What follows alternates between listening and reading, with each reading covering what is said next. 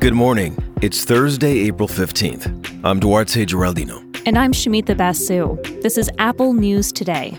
Each morning, hear about some of the most fascinating stories in the news and how the world's best journalists are covering them. Kim Potter, the former police officer who shot and killed Daunte Wright in Brooklyn Center, Minnesota, she's now charged with second-degree manslaughter. Potter and her police chief both resigned. The chief said when Potter shot the 20-year-old black man, she intended to use a taser, not her gun. Wright's father, Aubrey Wright, told ABC it's hard to accept that explanation. I lost my son. He's never coming back. I can't accept that. A mistake, that doesn't even sound right. You know, this is an officer that's been on the force for 26 years. I can't accept that. Civil rights advocates say this killing is yet another reminder of the daily threat of violence that Black people live with in this country. The incident took place in a suburb of Minneapolis, near where former officer Derek Chauvin is on trial for the death of George Floyd. For those looking to hold police more accountable, Wright's death is raising questions about the limits of police reform. In The New Yorker, Jelani Cobb notes Floyd's death did bring about real change. It sparked a sustained protest movement and led to some reforms. New York City unsealed the disciplinary records of some 80,000 officers. Cobb says that probably wouldn't have happened otherwise. But Cobb writes, even with all of that change and with all eyes on the Chauvin trial, the real barometer of where things stand on race and policing is what we're seeing in the headlines. Daunte Wright, protesters in Minneapolis being hit with tear gas and rubber bullets. In Virginia, an Army officer pulled over in a traffic stop a Black and Latino man who was in uniform at the time, getting pepper sprayed by police. For Vox, Sean Collins writes about how traffic stops, they are especially dangerous for Black Americans. He cites research showing that even though traffic stops are rarely dangerous for officers, their training teaches them to view traffic stops as potentially deadly. That seems to raise the tension in a way that can lead to violence. One study found that around 1 in 10 police killings happened at traffic and pedestrian stops. And Vox also points out that Black people are stopped more often than white people, and in some places that margin is significant. When police are primed to expect violence at traffic stops, and Black drivers are more likely to be pulled over, it adds up to real fear when people simply start their cars.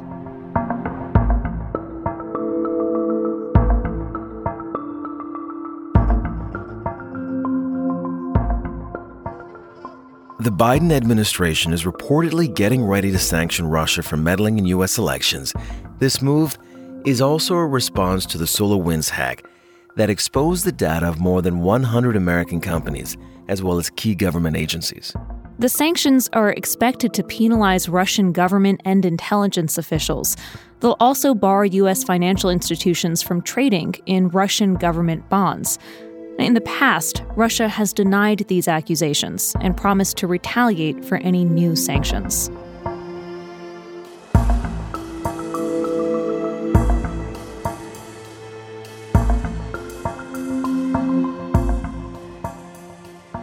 This is a $400 billion question. What would it look like if more seniors in this country could get medical care at home instead of nursing homes or hospitals? That's what President Biden is asking Congress.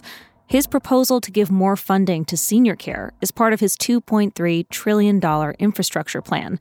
And the administration says it's more urgent as our country's elderly population continues to grow. And if you look at census data, you'll see a concerning trend. By the year 2030, 1 out of every 5 people in the U.S. will be 65 years old or older.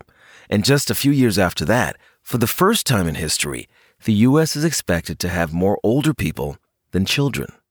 The Wall Street Journal looks at some of the problems millions of seniors who are covered by Medicare often face. Medicare doesn't pay for daily care at home for people who need help with things like bathing or getting dressed. It also doesn't usually cover long-term stays in nursing homes. So elderly people often have to use their own savings to pay for these types of services. Some seniors qualify for Medicaid programs, which can cover home health care. But in some states, the wait list to get home-based medical services is tens of thousands of names long. The argument the Biden administration is making is, if we make it easier for seniors to get care at home, it'll save money by keeping people out of nursing homes, which are generally more expensive. Biden wants to put $400 billion into various programs that'll support care for the elderly in their own homes. Now, Republican critics say Biden's plan would cost way too much and is a giveaway to labor unions that represent healthcare workers. And they say care for seniors shouldn't be part of an infrastructure bill at all. The Biden administration is making a case that America needs to build not just roads and bridges, but social infrastructure too.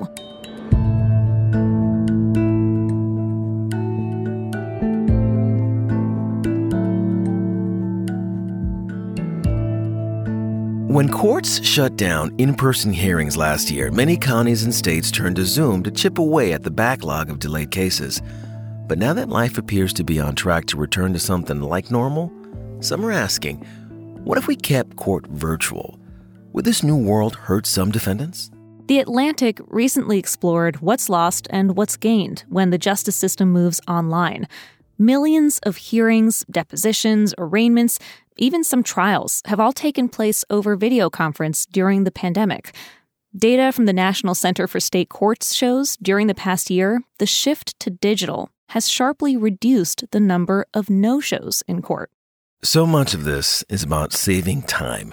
In the new virtual world, lawyers can handle multiple cases without having to spend time traveling to different courtrooms. People with court dates or those who are testifying as witnesses, they don't have to deal with commuting or finding childcare. But there are, of course, some downsides. Nearly 42 million people in the U.S. don't have access to broadband. Just imagine what that means. You'd have to go use a public library internet connection to plead your case. People who aren't tech-savvy or non-English speakers might also have difficulty navigating an online hearing. And then there's the online empathy gap, the stuff that gets lost when a person's humanity is flattened on a screen. The Atlantic points to a pre-pandemic study that showed judges imposed higher bail when hearings were done remotely. Plus, there are privacy questions. Because of constitutional laws about public trials, virtual courts often live stream cases. One judge explains, streaming can mean that embarrassing moments are immortalized online. The Atlantic says the fact that courts can move through so many cases so quickly when they're virtual means this new way of doing things is probably here to stay. Last summer, 2 major judicial organizations endorsed a set of guidelines for using technology in court even after the pandemic is over. They wrote that the pandemic is not the disruption courts wanted, but it is the disruption that courts needed.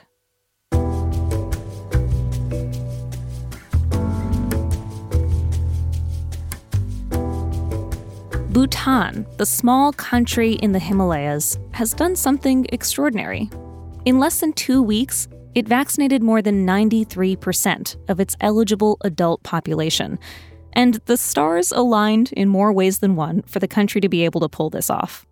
The Washington Post has this story. The country got its first shipment of COVID-19 vaccine in January, but its vaccination campaign started months later on March 27th. Bhutan's leaders consulted Buddhist monks who turned to the stars to find an auspicious time to begin vaccinations. Now, allowing astrology to inform public health decisions may sound a bit odd, but it turned out to have some benefits.